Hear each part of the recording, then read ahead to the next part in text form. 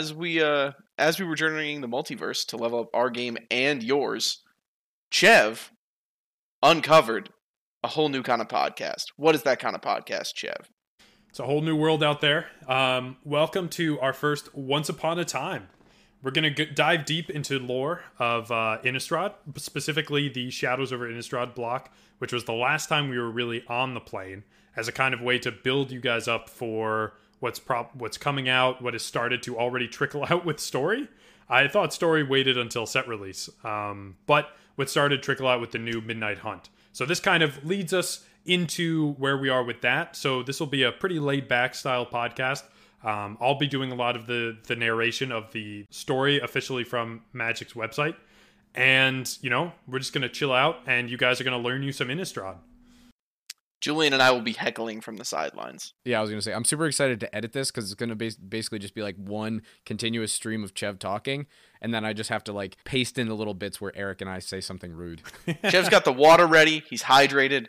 His throat is prepared. He's also ready to talk. All right. So we're getting into Innistrad's story.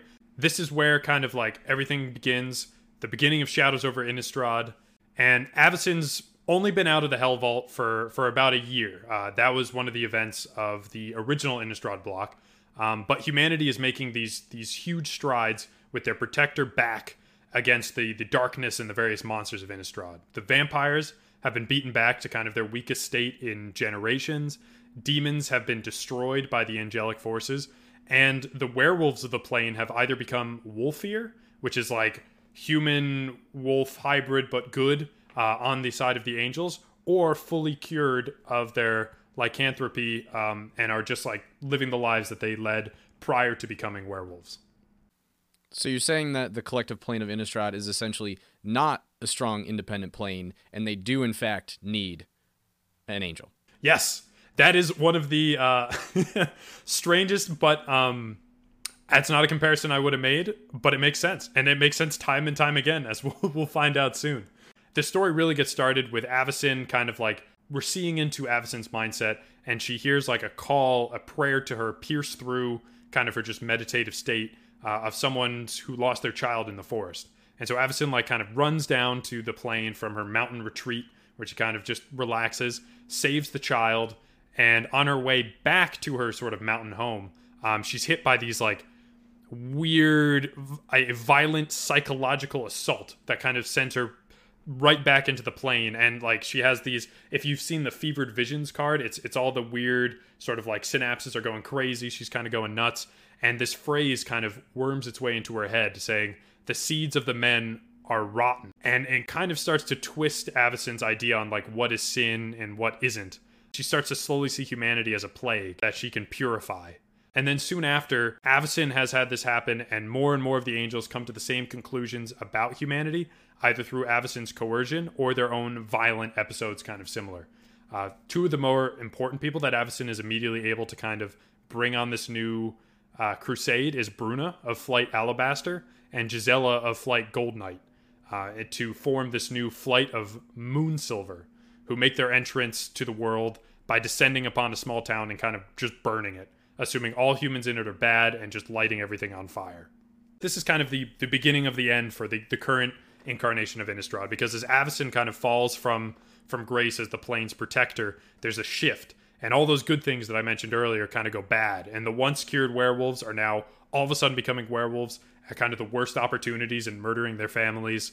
Demons are kind of popping back up again, poking their head out, realizing that they're not the target of the angel's wrath. And there's all these weird stones that start pointing and going, like, pointing in the same direction. But they're kind of coming out of the earth. And things are definitely getting a little bit rowdy. Just imagine being a farmer who has lived through all the shit that Innistrad has thrown at you. And now, like, finally Avacyn's back. Things are going well. Like, your estranged uncle has returned home from the woods. He's no longer a werewolf. Like, things are finally like, things are going well. And then one day, your kid just starts sprouting long, like, tentacle limbs, and your uncle turns back into a werewolf, and you're like, it would. You know what? Just, why do I live here? The crazy thing is, like, since a lot of this story was kind of just come up. Well, it's all fiction, right? So they could have gone with any length of time that Avacyn was able to kind of give the people of Innistrad a good life. And they were like, nah, it's been a year. Like, she's only been out for a year. Everything sucked when she got pushed into the Hell Vault, and they finally broke her out, and they had like a year of peace before this started happening. Do you want to go over what the Hell Vault is? Because I know we're going to be talking about that later as well. Yeah. So the Hell Vault is a sliver of the rock that makes up Innistrad's moon. And Innistrad's moon is very powerful in the plane, known as the Heron Moon. And the vampire Sorin was able to take a sliver of that moon rock, that sweet, sweet moon rock, and turn it into a prison on the plane as kind of a way to protect Innistrad from larger threats. And the idea is he can kind of take threats and just push them into the Hell Vault, and they stay there.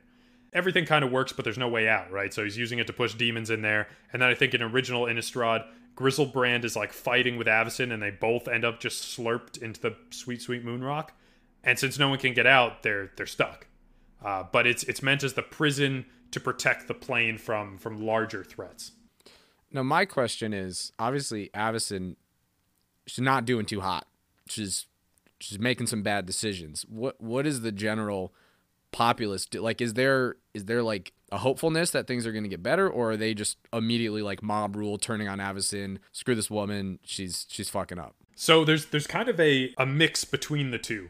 I think this is one of the things that got left out of the initial script, but basically you've got the church that has to decide, okay, our patron saint, essentially, Avacyn, is taking us in a weird direction of purifying the sin from humanity.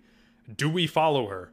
And instead of, all hope is lost, running away or kind of turning their back on her, they do the worst thing. And they're like, maybe she has some points. And like the Spanish Inquisition, we get the Lunarch Inquisition. And the church kind of takes a more like, well, Avacyn said it, so it must be true, purify all sin approach. And some of the best characters in Magic, of course, see that is not really the best approach and are able to pull themselves out from that grasp. But you have those people, and then you have the ones that find themselves forsaken and now live in fear of the angels that they once revered. So it's kind of this dawning as humanity splits in its approach to this sort of thing.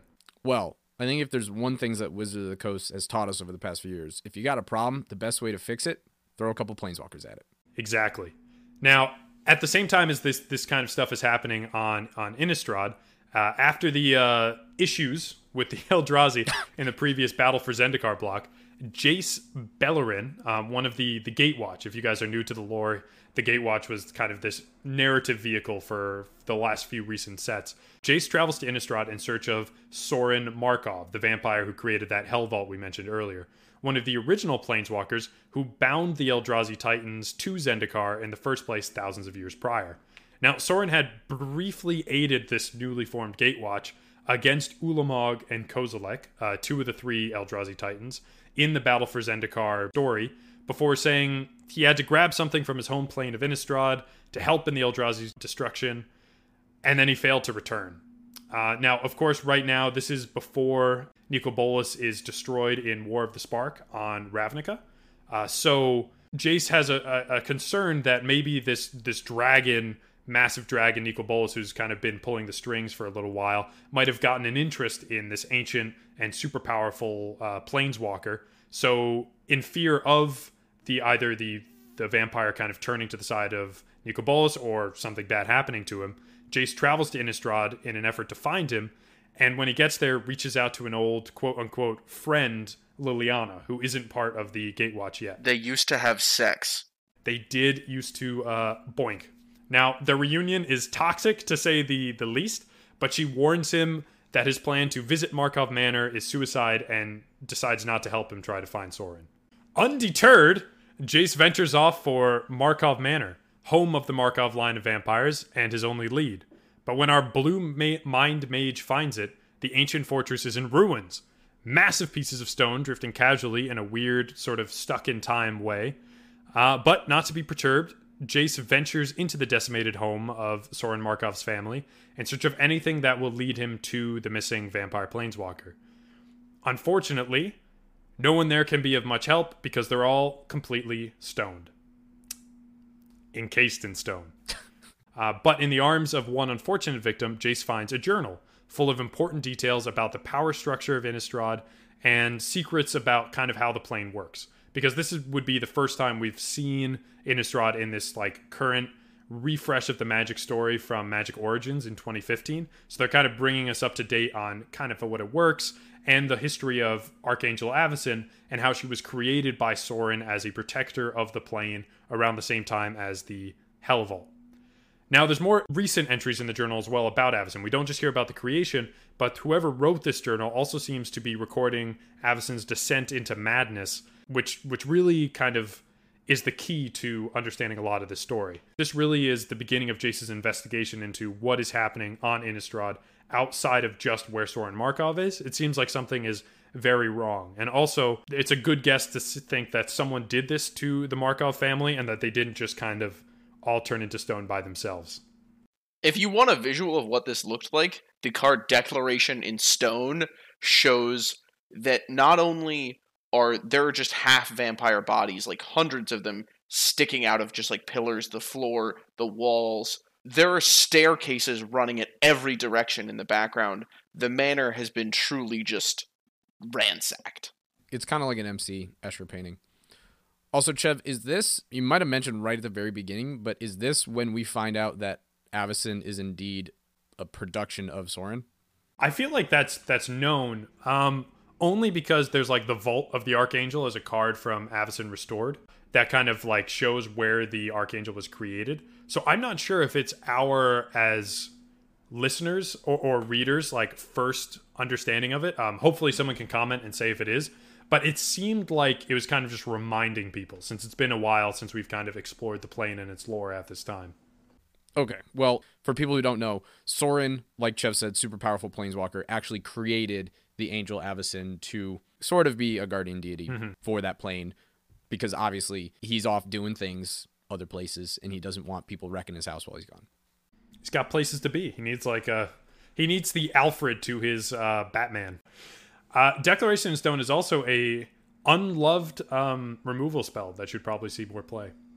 Anyway, yeah. Jace continues to read this journal because it seems to be providing some good intel, and he finds information about the weird rock formations that have also been occurring as Avacyn kind of went crazy, werewolves kind of went nuts.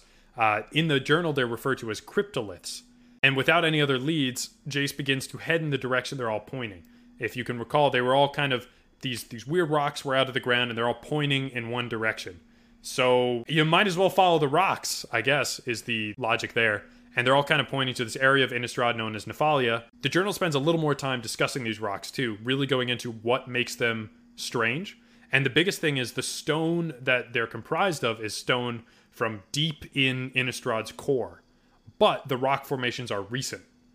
So I'm no rock guy. Luckily, we have our own rock guy, but this is not something that seems like it would occur naturally, to have like deep rock now on the surface and pointing like an arrow towards the beach. I can confirm that is not a natural phenomenon. Now, there's one of the reasons why the author of this journal thinks that Avacyn might be going nuts is because these rocks are so deep in Innistrad's core. We might be separating ourselves from real geology here for a minute, but the ley lines of the plane are nested deep in those rocks, and so warping the world to create these rock formations has really messed with the plane's mana in ways that will kind of become apparent later, but kind of shifting the way of how mana works changes the way a lot of magical beings can kind of interpret the plane. So some hypotheses for Avacyn's behavior have her being like a white blood cell that realizes something is wrong, doesn't know what's wrong, and is lashing out at the wrong thing. Kind of like giving the plane a fever. Following the twisted rocks to their nexus, a reef ringed by the strange stones just off the coast of Nephalia and surrounded by zombies, through a series of visions, Jace is able to deduce another presence on the plane.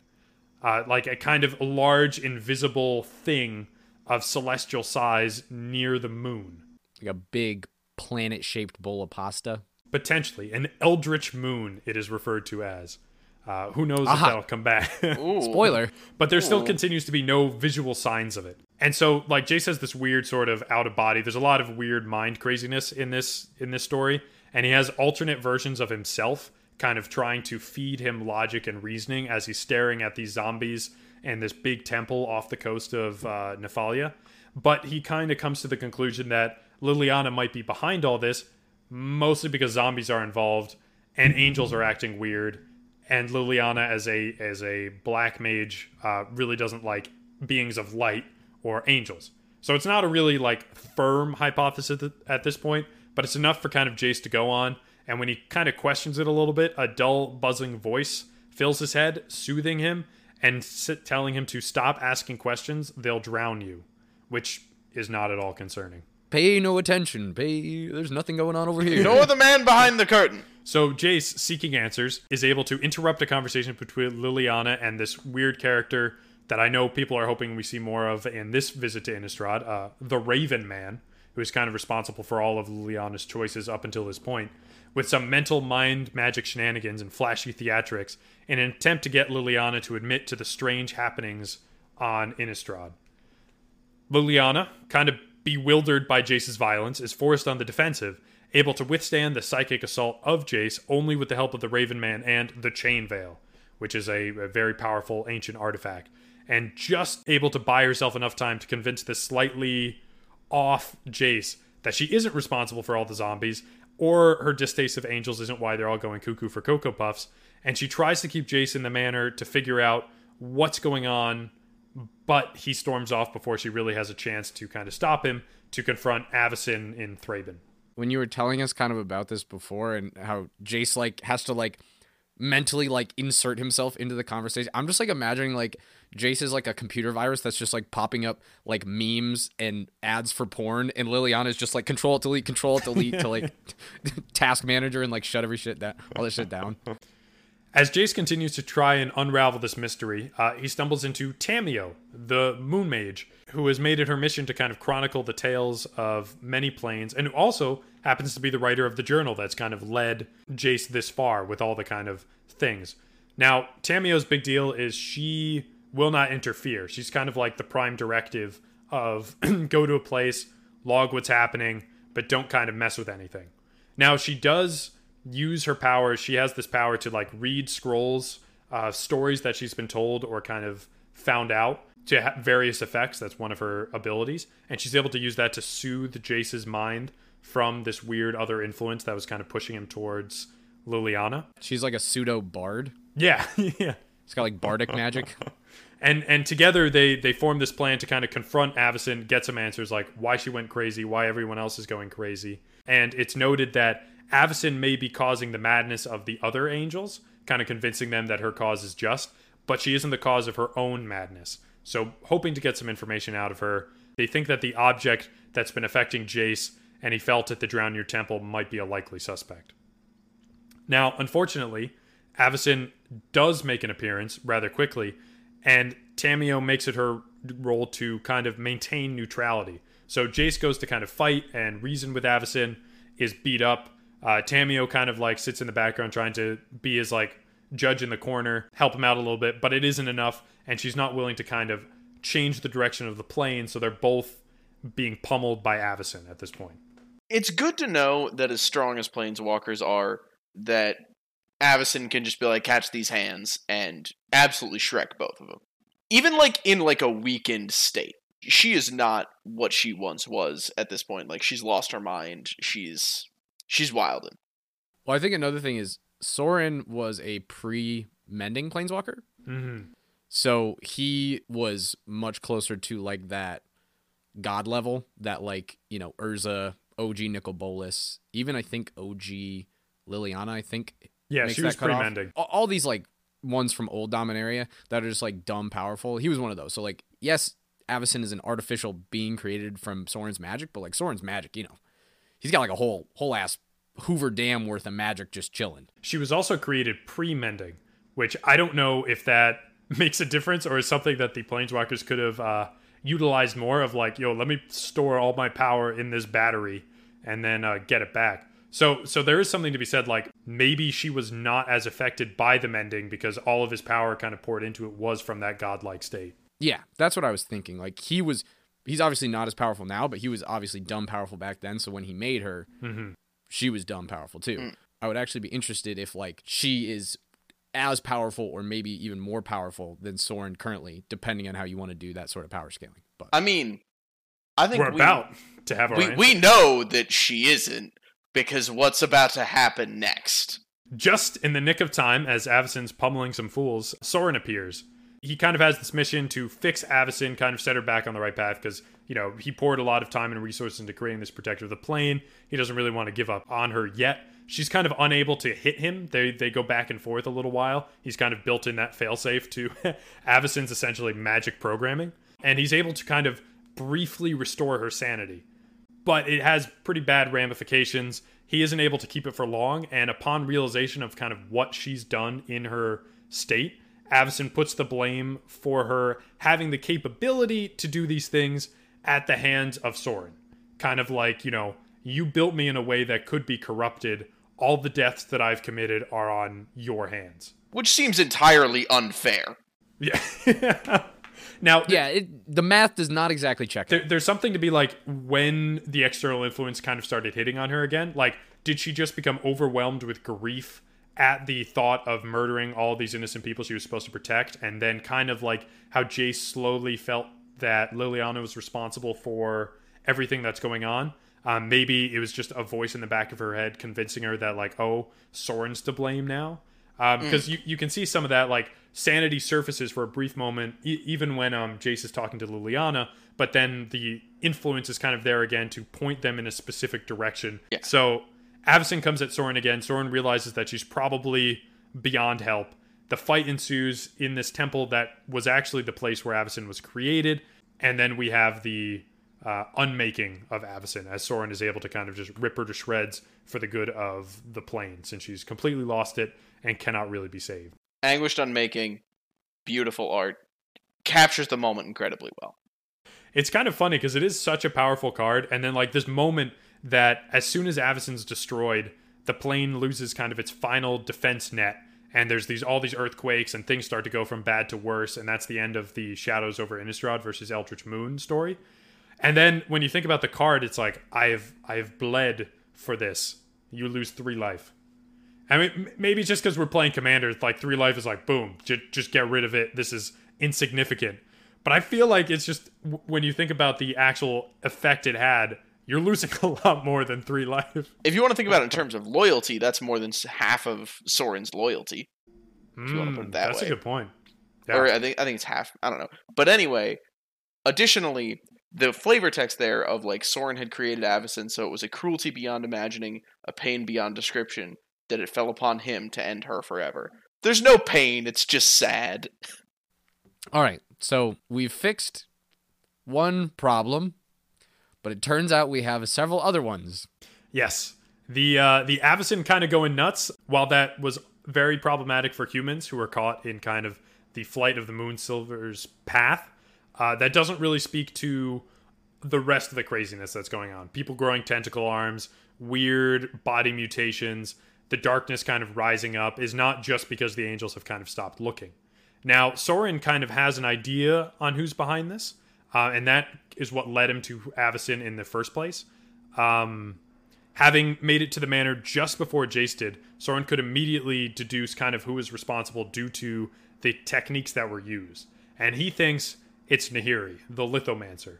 Now, her and Soren have a history. About 1,000 years prior to these events, Nahiri felt the Eldrazi stir from their imprisonment on Zendikar and lit the emergency beacon that should have brought Soren and Ugin running back to the plane to help. Because Nahiri, Soren, and Ugin are the ones who originally lured the Eldrazi thousands and thousands of years ago to Zendikar and then to trap them. And Ugin, he's always been a little bit sketch when it comes to these kind of things. He's just like, yo, we'll protect them, then just hit this emergency panic button, and we'll come running. Yeah, he a fake friend, though. Nahiri senses them kind of move around. There's some weird goings-on with Eldrazi on Zendikar, and she's able to stop it. Now, this isn't a block story. This isn't Rise of the Eldrazi. This isn't Battle for Zendikar. It's just an event that occurred. And she's able to kind of stop it single-handedly, but this causes her to go to Innistrad to kind of see what was going on, because she knows that's where Soren's from. Why didn't Soren come and kind of help her after they'd been friends for so long? So she kind of goes with the idea and thinking that Soren might be kind of destroyed or something bad could have happened. But instead, she finds him kind of just in a slightly weakened state and irritable. He's in a slightly weakened state because he had just finished creating the Hell Vault and Avacyn. So he's kind of at the lowest his power level could be at this point. This is still pre-mending. when Nahiri explains what happened, Soren is also kind of dismissive, claiming the Hell Vault that he had just created probably messed with the signal of reaching out, but he seems more bothered by Nahiri's presence than the actual threat of the Eldrazi. It's very clear his loyalties lie with Innistrad, and he thinks that creating the Hell Vault and Avacyn have protected Innistrad, and so really kind of like if Zendikar burns, that's not really a problem that he cares about anymore. So a fight breaks out between these two planeswalkers, and it seems pretty even until Nahiri kind of gains the upper hand, tries to convince Soren to come back to Zendikar, make sure all the traps and signals are working properly. But then Avacyn intervenes as kind of the new protector of this plane, coming to Soren's aid, quickly overpowers Nahiri, and is able to kind of push her into the Hell Vault as kind of a, go away sort of thing. Nahiri stays in the Hell Vault for about 1,000 years, which is a bit of a time. And she's there while it slowly fills with the other creatures of Innistrad, and the story tells of like it's clear that you're not alone in the Hell Vault. Like it's just this inky blackness that surrounds everything, and every once in a while you'll collide with something else in there. And so she's kind of going around being attacked by demons and all this kind of stuff, but since she's a planeswalker, she's kind of able to survive. And she's in that sort of hibernative state for 1,000 years until the events of the Innistrad block, the original one, busted open, and Nahiri is able to get out. And fearful of what's happened to Zendikar over these last 1,000 years, she's able to planeswalk to the plane and finds it kind of irrevocably changed. The Eldrazi Titans are free. This is during Battle for Zendikar, and destroying entire continents. And so in the ashes of Balaged, she promises vengeance on Soren for keeping her locked up when her plane needed her, and vengeance on Innistrad. In addition, when she returned, the Gatewatch was like in the middle of like trying to protect her plane. Like it's not like her plane was entirely unprotected. She just didn't get to be there for it. There's a lot of reasons for Nahiri to be incredibly upset, but that one definitely hit me a little bit like, really? You couldn't have tried to solve your own problems before like destroying Innistrad? It seems like there was a miscommunication there. I feel it was probably like an eye for an eye sort of thing. Like the damage had already been done to Zendikar. Mm-hmm. I'm hurting already, so I'm gonna make you hurt too. Well, she saw Zendikar as completely done. She was like, "There's no hope for this plane. It's destroyed. I am going to completely obliterate Innistrad." Yeah, which is not. I mean, to be fair, equivalent. The Eldrazi are bad dudes, and they really messed the plane up. Meanwhile, back on Innistrad, with Avacyn having just been blown up and the last protection of Innistrad failing, Nahiri, who is the one behind all these things, it's kind of, you put the clues together, you investigated in the shadows over Innistrad, and now it's Nahiri is kind of the one who set all of these events in motion. And now that Avacyn's destroyed, Nahiri is able to make a connection with her Drownir temple that she had set up with the help of Gisa, the ghoul caller, who actually is the creator of all the undead that Jay saw earlier, not Liliana. And she's able to summon Emrakul officially to the plane. Now, during the time, there's this big thing where they wouldn't show us the set symbol for Eldritch Moon because the set symbol is literally just Emrakul. So they didn't want to give it away, but the Eldrazi come in threes, so we knew Emrakul was coming. And so while Emrakul's influence had already been felt across the plane, as we know from Avacyn kind of going nuts, Jace feeling this buzzing pressure in his head, and Emrakul was able to instill madness in the minds of many. Now that Emrakul was actually to arrive physically on Innistrad, things take a really dire turn. Without her normal scions and brood that kind of Ulamog is responsible for, but Emrakul kind of controls, she's able to start shaping the denizens of Innistrad in her image. And so there's kind of this warping of the regular residents of Innistrad to better fit what Emrakul sees as her lineage. And that usually means noodles and tentacles. One description that's particularly interesting that's used is as if their flesh and bones had been putty in the hands of some unnatural mutating force. So while original Innistrad block is kind of things that go bump in the night, now in this return we're getting a lot of body horror. And so Drone Pack Eldrazi werewolves are hunting in Kessig. Those werewolves from the set are really scary to look at. Cultists and villagers are finding themselves transformed with extra limbs and sinewy innards. And all are slowly beginning to feel the effects of an alien influence. The pressure that was on a lot of people's heads and making these weird connections is kind of doubled. One particular call out is to the town of Hanwire, which, if you guys are familiar with the meld mechanic, an entire town became one large Eldrazi ooze, which is horrifying, but as an super Eldrazi fan, sick. It is a land love and a it. creature. It is the people of Hanweir and the town itself that form together into this one mess. It's like Howl's Moving Castle, but not. Bruna and Gazella, as previously mentioned, who were under kind of the influence already, hearing the calls of Emrakul through Avacyn, but now kind of hearing Emrakul full force, also meld into a massive nightmare with 4 wings, 2 arms, 2 mouths, and the flight of Moonsilver becomes the flight of nightmares, which can tell you that they're definitely on the side of good.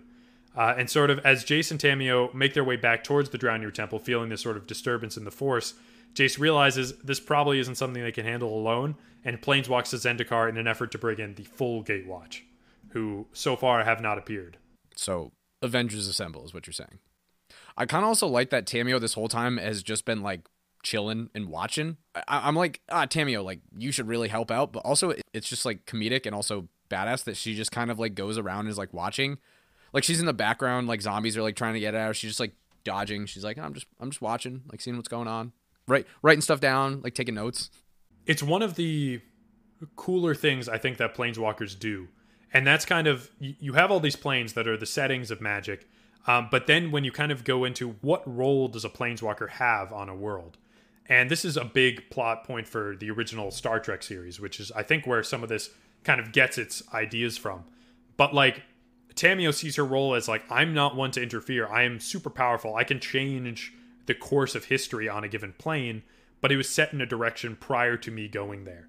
So I want to go and see what's up, but, like, it is not my role to change things. And you kind of see an evolution in Tamio through this set, and I think that's also really interesting, where it's like, okay, I might not want to change things, but if other planeswalkers are involved in changing things, do I have a duty to the people of this realm whose lives are being irrevocably changed? And so far, Tamio's like, these things are happening, and we don't have a clear source for them yet. So is this the natural, like, path that this plane is going to take? And so it's like this really interesting sort of dichotomy to the Gatewatch, which is like, no, we will stop it. I wonder, and this total sidebar, but since we're going back to Kamigawa in January, Tamio is native to Kamigawa. I wonder if there's going to be like a big character moment if she's there and something's happening on her plane, and she now has to either be like, am I going to just be like the spectator, or am I actually going to take action because this is my plane, her people, the Moonfolk are there. So I wonder if that's going to be like a sort of that could be interesting ideological battle she's got to fight in her own head.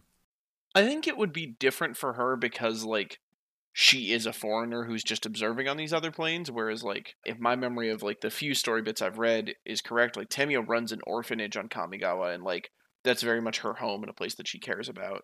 I think that if that did happen, we would see something different there. But back to Innistrad really quickly. I do think it's cool that, like, we went from, like, old horror movies in terms of, like, oh, it's Frankenstein, it's werewolves, it's vampires, it's crazy, to very much, like, Cthulhu mythos, like, it is Innsmouth, where it is a town of people just, like, transformed, and you never know who's the next person to just burst out into, like, bone and sinew and just flesh.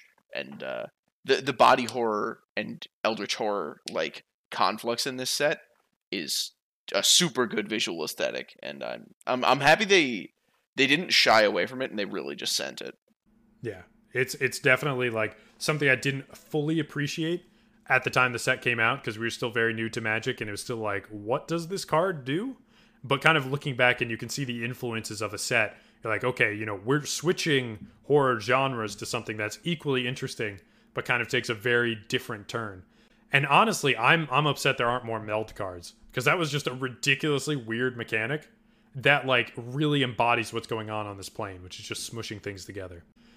So here's where, like, the story kind of splits, and we have these two narratives where Tamio and Jace are kind of honing in on this large other threat that's on the plane, and Soren, who we previously saw kind of deduce that Nahiri is involved in the murder of his entire family, is more interested in that plot line. So these things are kind of going on around him. He's enlisted the help of another massive vampire family on the plane, the Volderins, Olivia Volderin, who's seen a few cards come up in recent years. And so he enlists her help to specifically stop Nahiri, ignoring the larger threat of Emrakul on the plane. So Soren and Olivia team up to fight with a massive vampire army where Nahiri is kind of held up in Markov Manor, to kind of add insult to injury. And while Nahiri has amassed like this army of cultists that's twice the size of the vampires, what the vampires lack in numbers, they make up for in sheer ferocity. Until Nahiri opens a stone door that is full of weird Eldrazi she managed to kind of coax in there. And with the stone manolith that she's also responsible for, she has warped the plane's mana enough, since Eldrazi are kind of weird threats that feed on mana, so that she's completely invisible to the Eldrazi. So she kind of like lets loose this large group of otherworldly monsters, and she herself cannot be touched. This decimates the vampires and kind of puts them on the back foot, but Soren's able to kind of fight through them and get to Nahiri, and we get another kind of rematch to when they fought outside of the Hell Vault over 1,000 years ago. And Soren is able to, even in this sort of state he's in, and anger and all that, and Nahiri messing with the ley lines kind of explains his death magic isn't working on her. She still ends up at the point of Soren's blade, and in a moment of just sort of like madness, he goes in to feed on Nahiri, hoping, I think, to just like drain her completely and kill her. Unfortunately for Soren, this is kind of part of Nahiri's plan, and so when his teeth are fully secured in her neck, she pulls them both into stone, before piercing Soren's insides with rock to prevent planeswalking, and slipping out of the stone herself. That kind of imprisons Soren, not like his family members who are fully in stone. He's very much alive and still an immortal being, but pierced with stone so he can't leave. And then she kind of just spins his rock prison towards where Emrakul is currently amassing over Nephalia, and says like, ta-da, this is for you because of what you did to Zendikar. And then she just dips? That is the end of Nahiri on Innistrad. Nothing else she cares about. She was just here to blow the plane up and leave Soren as the last viewer of it. A woman on a mission. What a bitch. It is what some may call a dick move. So, I like Nahiri. Nahiri has completely removed herself from the situation. She set all these events in motion. She pulled Emrakul from the Blind Eternities onto Innistrad to kind of wreck shit. Soren is now kind of taken care of for the time being and watching the destruction of his plane, which definitely is good for their relationship. But that's not really where the story ends. Olivia Valderin, after the fight with the cultists and Nahiri, finds Soren in the rock, and Soren's like, yo, help me out. And she's like, I'm good. And she leaves. And she comes back later in the fight for Innistrad, but she's like, nah, you're fine where you are. There can only be one sheriff in this town. Because their families were rivals, right? Like they were rivals. And she really took issue with Soren calling himself the Lord of Innistrad. And she's like, now I am the Lord. I am the captain now. So anyway, like Nahiri's done that. Soren's in rock. And Emrakul shifts from Nephalia and slowly starts to descend on the town of Thraben. Thalia, who had previously broken off from Avacyn's church around when we were discussing earlier the Lunarch Inquisition started, as kind of the human arm of Avacyn's quest to purify Innistrad. She leads the main human resistance with the help of the Geist of Saint Traft, who exists kind of possessing her. Her army approaches the city of Thraben on horseback, where they come into contact with the largest group of Emrakul transformed beings they've seen to date, all sort of drawn towards the city. And while they're able to avoid conflict at first, eventually they kind of turn and there's a large fight. But with the help of the Geist of Saint Traft, Thalia and her forces are able to hold out just long enough for Olivia Valderin to show up with her vampire army that recently defeated Nahiri and the cultists and left Soren in the rock to help out. And here we see kind of like a joining of all of Innistrad's original creatures kind of fighting the Emrakul and Eldrazi menace.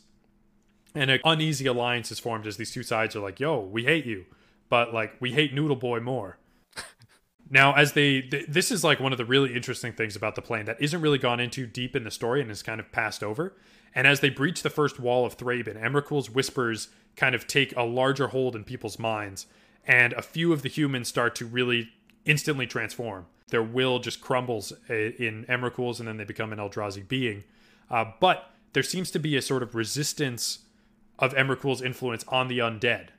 So that's why the vampires aren't really affected, and that's why The Geist of St. Traft isn't really affected. And what the Geist is actually able to do is, now that Avacyn's gone from the plane and stopping, because she was responsible for stopping a lot of the ghosts from coming back, a lot of the ghosts are able to kind of rise from their graves under the Geist of St. Traft, possess the human army, and fortify their will with their sort of undead power against the Eldrazi horde, giving the humans a fighting chance and kind of fortifying them in this massive fight. I wish so badly that they had made a card about, like, this moment. This would have been super cool. There's so much good art that could be made about this. Like, several cards could take place in this moment. One of which, Chev, I'm sure that you would love to see printed, and I would hate to see printed, as would everyone else that you play against. But, like, an Eldrazi board wipe that's just, like, destroy all creatures. Instead, like, for each creature, create, like, a 1/1 Eldrazi Scion, like, in its place. Yeah. Some big warp. Or even like a change to All Is Dust that is more specific to this plane, where it's like, destroy all creatures except spirits, zombies, vampires, or something that's very much like, you know, it wipes out everything that's not undead. Or even just like a retake on, there's the one card that destroys all humans, but like a colorless version of that. I'll always take more board wipes in colorless. Big fan. So, while Thraben is slowly becoming overrun by Eldrazi monstrosities, even with the vampires and humans joining forces to fight them, Jace is able to return in the nick of time, as stories go, with the Gatewatch in tow. So together we've got Jace, Gideon Jura, who is the white, Chandra Nalar, and then Nissa Ravain, who's also from Zendikar. And so all together they come up with a plan to take down the final Titan. It's kind of like a sequel. Nissa will use her planar glyph, which isn't really described. I'm assuming they go into that in the BFZ story, to tap into the plane's ley lines and use that channeled power of the plane, pump it into Chandra, who will just burn everything. And this was kind of the approach they took on Zendikar to destroy the other two Titans. And they're kind of like, all right, it worked last time, let's do it again. So the Gatewatch is able to fight their way to a clearing in the Eldrazi hordes. Jace is kind of doing mind management on everyone, making sure they don't get warped by the Eldrazi. And Nissa does her best to kind of channel Innistrad's energy, but the plane A doesn't have enough compared to Zendikar, which is usually described as mana rich. And B, the mana it does have has been warped by the changes Nahiri has made and by Emrakul's presence, so it's in a very twisted state. And we get this image of Nissa basically like grabbing onto one of the ley lines like it's a fire hose that's just shooting water everywhere, and she kind of like tries to hold on and it baps her to the ground, and then everything kind of breaks down. Again, in the nick of time, Liliana happens to show up with a horde of undead, because she sees it as like, okay, you know, everything else is failing. I kind of like it on Innistrad. I need to kind of help out here. And maybe these guys might owe me when this is all done, and I can use their help to get out of my deals with demons. So she shows up with death magic, a giant horde of undead, all channeled through the Chain Veil, which is a very dangerous artifact we kind of hinted at earlier, but it gives her access to a lot of power. It just makes her bleed everywhere. So with that kind of sacrifice, she's like, I'm going to bleed everywhere. I'm going to control a bunch of zombies. And she's able to kind of fight the Eldrazi back enough to give the Gatewatch a little breathing room to kind of regroup. Tamio also appears at this point, kind of deciding that, okay, this is a threat that Innistrad isn't really prepared to deal with. I will do my best to kind of help out here where it fits into my morals. And so they kind of have this renewed stance. They're going to try the plan again, reach into the plane, get the mana. And just as that's happening, Emrakul unleashes like a blast of mental energy that really fucks things up again. The zombies are kind of pulled from Liliana's control, and the rest of the group kind of gets knocked unconscious. And so Liliana is still able to kind of keep it. She's fighting for control of her zombie horde. She manages to get it, pulling more power from the Chain Veil, and then is like shooting death magic back at Emrakul. And meanwhile, Jace is kind of in this sort of like construct of his own head. It's not very clear at first like where he is, and then he sees Eldrazi in the sky of this vision, and so he's like, okay, gotta keep doing stuff. And so he heads down this staircase that appears, and he sees like these vignettes of all of his friends that are also currently unconscious, and they're fighting these sort of hopeless battles. And so he's thinking like, maybe this is kind of happening in their heads, and I'm seeing into it. And eventually he enters this room in this mental construct where he sees an angel resembling Emeria. And Emeria is the merfolk god version of Emrakul. Since like the Titans existed on Zendikar, they disappeared for a long time. Their history was kind of warped in the head of a lot of the Zendikari natives, who then thought they were previously forgotten gods. So everyone has this image of like Emeria if you were on Zendikar, and so this angel who is really Emrakul starts talking to Jace. They play chess for some reason, because this seems like the right time for chess. Nerd. When all of a sudden Emeria kind of like changes all the chess pieces into living creatures that just slaughtered Jace's pieces because she's kind of bored, and says, "This is all wrong. I am incomplete, unfulfilled, inchoate, and there should be blossoms, not barren resentment to my presence. The soil was not receptive, and it is not my time." And then she kind of just disappears, and you're like, okay, Emrakul's kind of given some mixed signals here. And eventually, Jace makes it out of his mind with the rest of the Gatewatch, just in time to save Liliana, who was losing the fight to maintain her control of the undead. Jace is able to come up with a plan with Tamio to kind of imprison Emrakul in the moon, like the Avacyn and Grizzlebrand were imprisoned in the Hell Vault, because the Hell Vault was made of moon material. So they're like, what if the moon is just a big version of that, and we can get Noodle Monster into the moon? Now, this plan doesn't really work. They aren't able to channel enough energy through the ley lines again, because that seems key to everything. You have to kind of stick your arm into the power socket for this all to work. But it's not working. And a connection between Jace and Tamio drops. Tamio reaches into her bag, pulls out this iron scroll that she's promised to never open, these like very specific stories, reads it, and when she has, Jace finds himself with the renewed energy to pull Emrakul into the moon and kind of save the plane. And so we think everything's good from this point. Like, Emrakul has been stopped. She is now in the moon of Innistrad, and the day is saved. Imprisoned in the moon? Imprisoned in the moon, exactly. But like, she kind of wants to be there. Right. After all of this has kind of occurred, Jace goes to Tamio and is like, yo, congrats, we did it. And Tamio is like vomiting and upset and scared. And she tells Jace that like, when their connection dropped, Emrakul actually took over Tamio's mind and pulled out this like forbidden scroll to use its power to kind of push Emrakul herself into the moon. Not only that, but the scroll did something it wasn't supposed to do. The scroll itself was one of destruction, and the story told was supposed to like wipe out all life on a plane. But instead, Emrakul had somehow changed its meaning and was able to use it to imprison herself in the moon.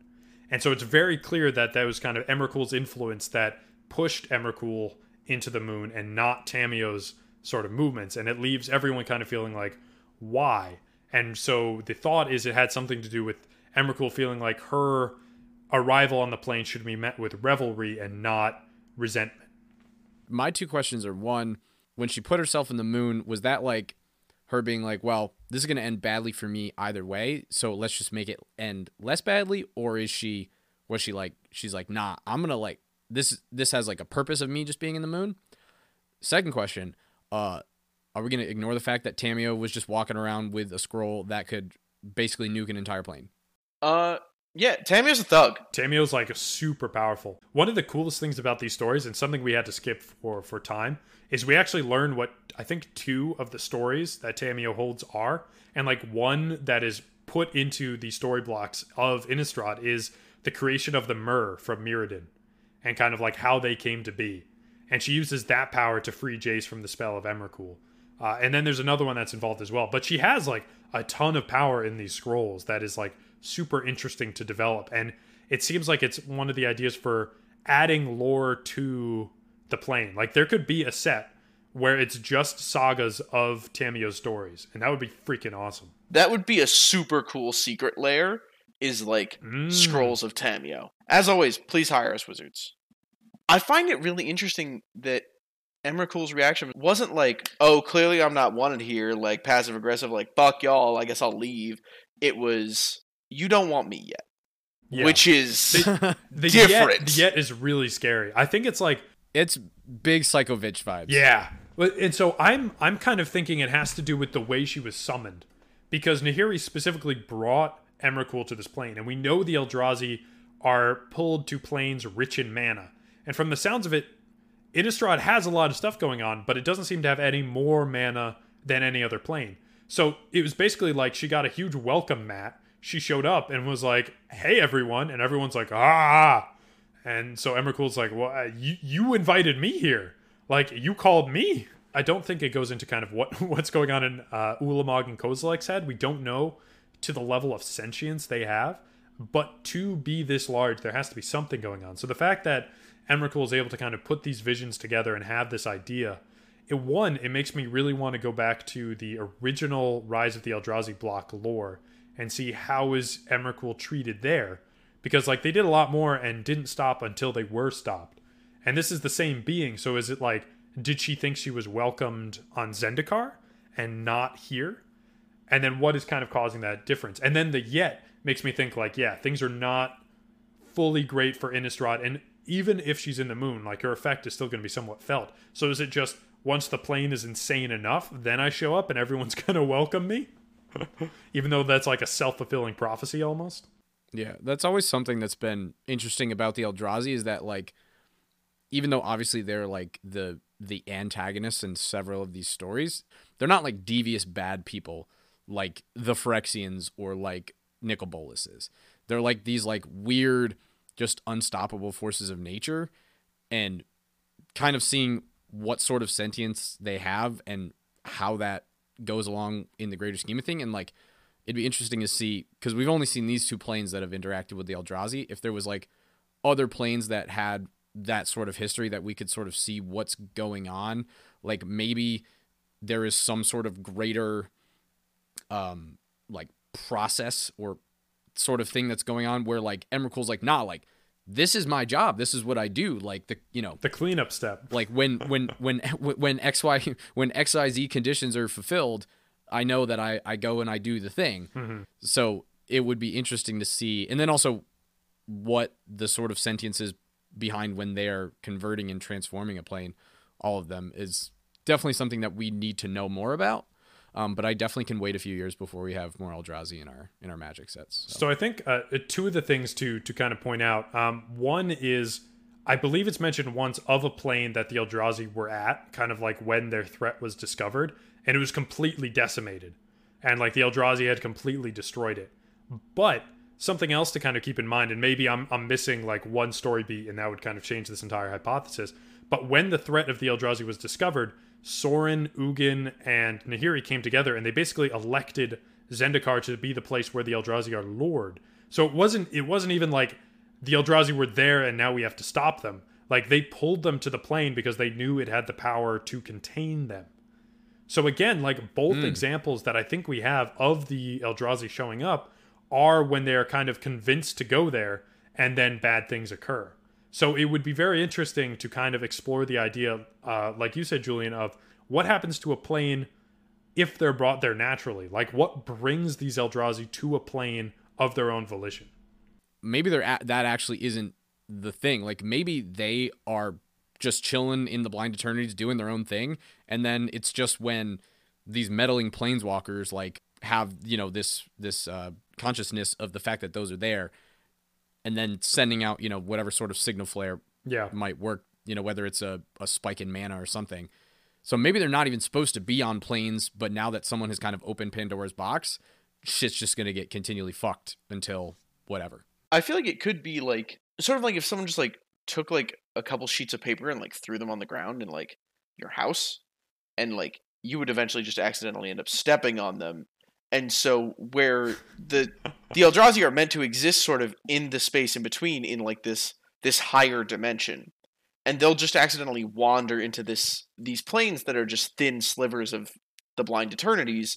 And so they just accidentally are like, oh no, I'm here. Oh, I'm sorry. Whoopsies, I'll leave. Oh, you're all dead. Oh, that's my bad. But even beyond that, yeah, I think it's an interesting theory that like there is some reason behind their existence and that like they serve a purpose or have a job. Namely, it'd be very interesting in like a final resolution of like if they ever wanted to like finish the story of Magic entirely, and then just make Fortnite content. Have like the Phyrexians and the Eldrazi meet and have this be something where like the Phyrexians are like, oh, like this is actually what we wanted, and then hail Emrakul with like, this is everything we've ever sought, is to be corrupted into like these perfect forms of flesh. That would be interesting. It would definitely be, or like, maybe they hate each other. Yeah, It's yeah. like the They serve the opposite unstoppable roles. force meets the immovable object. I think it'd be super cool, like from a story. And I know this is careening towards the territory I enjoy, which is all Eldrazi all the time, as opposed to Innistrad, the thing that we were discussing earlier. But if we could get like a lower cost legendary version of Emiria, the Angel, as kind of like the spokesperson of the Eldrazi, or this kind of humanized representation of these massive monsters, and like we see that again, the spokesperson who is these monsters. But Okay, well, as much as I actually hate the Eldrazi, I could talk at length about all sorts of questions and theories and hypotheses. But I think a couple things that I do want to mention before we cut out is important things that come from Shadows over Innistrad Block, Shadows over Innistrad Eldritch Moon, that are now leading into this set that's coming up, which is probably coming out in a few days by the time y'all hear this. So now we no longer have Avacyn, we no longer have Bruna, and we no longer have Gisela. Those were three of the main angels. We only have Sigarda left. So with only Sigarda holding down the fort, and also now Emrakul's in the moon is messing up the day-night cycles, and that is leading to lots more baddies, extended lycanthropy. Is that the proper word? yeah, more werewolves, and everything. All the monsters tie back to the Innistrad's moon in some way. And since the cycles are getting screwy, it gives the monsters more time to kind of come out and play. Yeah, exactly. And also, pretty much also, a majority of the angels have been destroyed because they were corrupted or within the broods of those now fallen angels. So there's a lot less protection and also more juice for the bad people. So that's kind of where we're coming out of. Also, Soren might not be here either. He might still be on Ravnica or somewhere else, chasing Nahiri around, the blind eternities or whatever. Maybe. Well, was there ever a resolution to their fight on War of the Spark? I know they had that one card, which was like them Single having this combat. epic sword battle. As far as I was like, please tell me more. As far as I want to rely on the novelization of War of the Spark, that book basically had them just fighting in the background. Like, neither contributed anything to the fight against Nicol Bolas. They were just interested in fighting each other. It would just be like the story occurs, and then they're just like, zoom, zoom, I'll kill you first. Yeah. So that's kind of whack. They're like, all right, well, we need to have this final fight. Where should we do it? I don't know, maybe like in the middle of this war. That seems fine. We need these two other planeswalkers for the colors. Yeah, bring them in, sure. Yeah, that whole set was just like, all right, well, we got to have like multiple planeswalkers in every color/color combo, and they were like, oh, so you just want all of them then? Yeah, screw the story. They're just all here. Like, everyone's taking a quick, it's like a filler cameo, episode. yeah. Yeah, it's not canon. It's like a filler episode, but it is canon, though. Yeah. Yeah. Yeah. Like, somehow. R.I.P. Dak. I know. What a waste. Well, anything else we want to mention, Chev? No, I think that sums it up for Innistrad.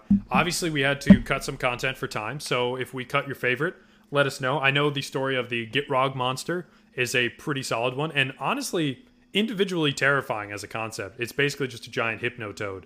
But really, like, there's a ton to Innistrad. Let us know your favorite lore moments, especially if we missed them. But I think that's it. Sweet. Well, before we go into the end thing, of course, our deal to, if you listeners are out there and you want to have your content on our pod, reach out to us. This will be the second week that we're running the send us a deck list and tell us if you're a listener, long time, or just passing through, and we will either turn that into an article, a write-up, or include it in an episode of the pod, kind of like we did Sakama, kind of like we did Thraxamundar. So reach out to us, and we're more than happy to hear from all of you. It really helps us to know that there are people listening. Makes a big difference. Yeah. For real. Plus, we'll make a big difference in your deck. Decks all day. Boom. Oh yeah, that too. That's true. We're here to upgrade. And I do want to level echo up our game and yours. I want to echo the sentiment that I offered last time. This goes doubly for you if you are a friend of the show. If you know any of us personally, are part of our playgroups, are someone who we've spoken to in person, anything like that. we would very much love to hear from you through whatever channels you can access us. Reach out and send us a deck. We will. We love to talk about our friends. We love to talk about our Magic. So talking about our friends playing Magic, even better. What channels might they use, Eric, if they were trying to contact us?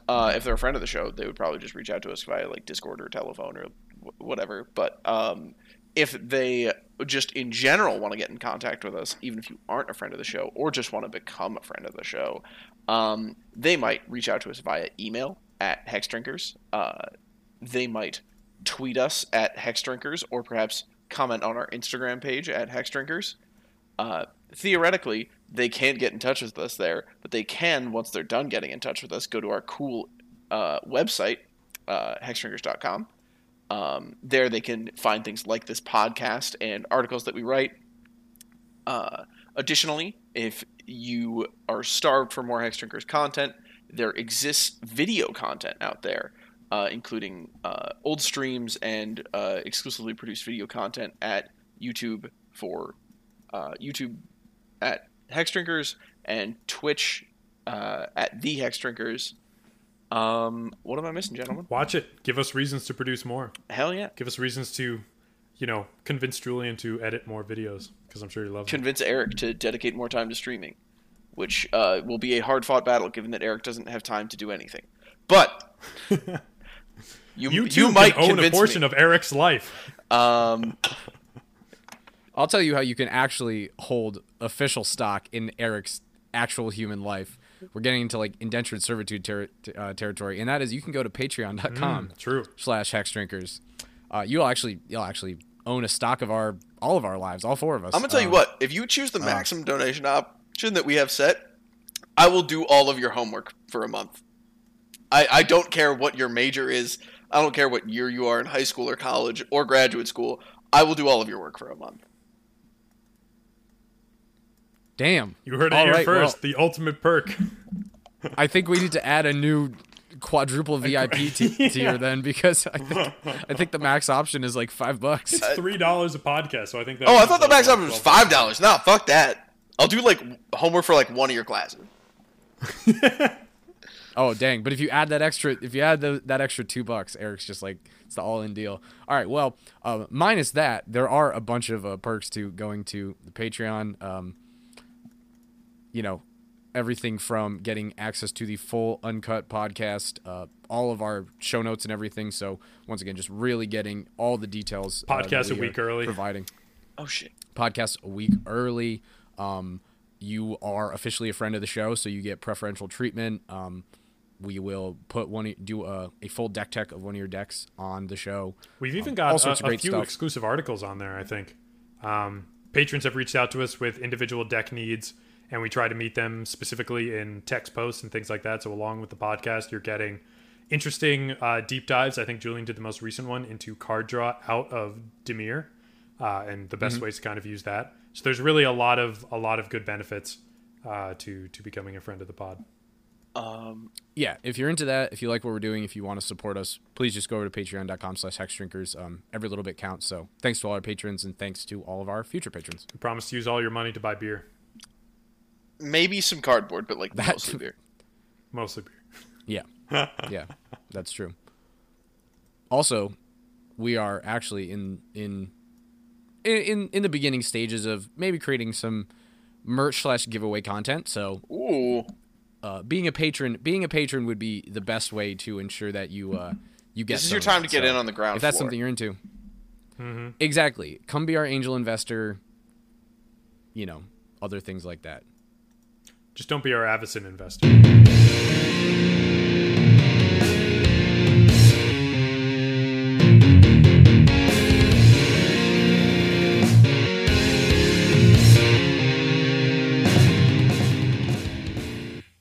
Yeah, not that one. Be more like Sigarda.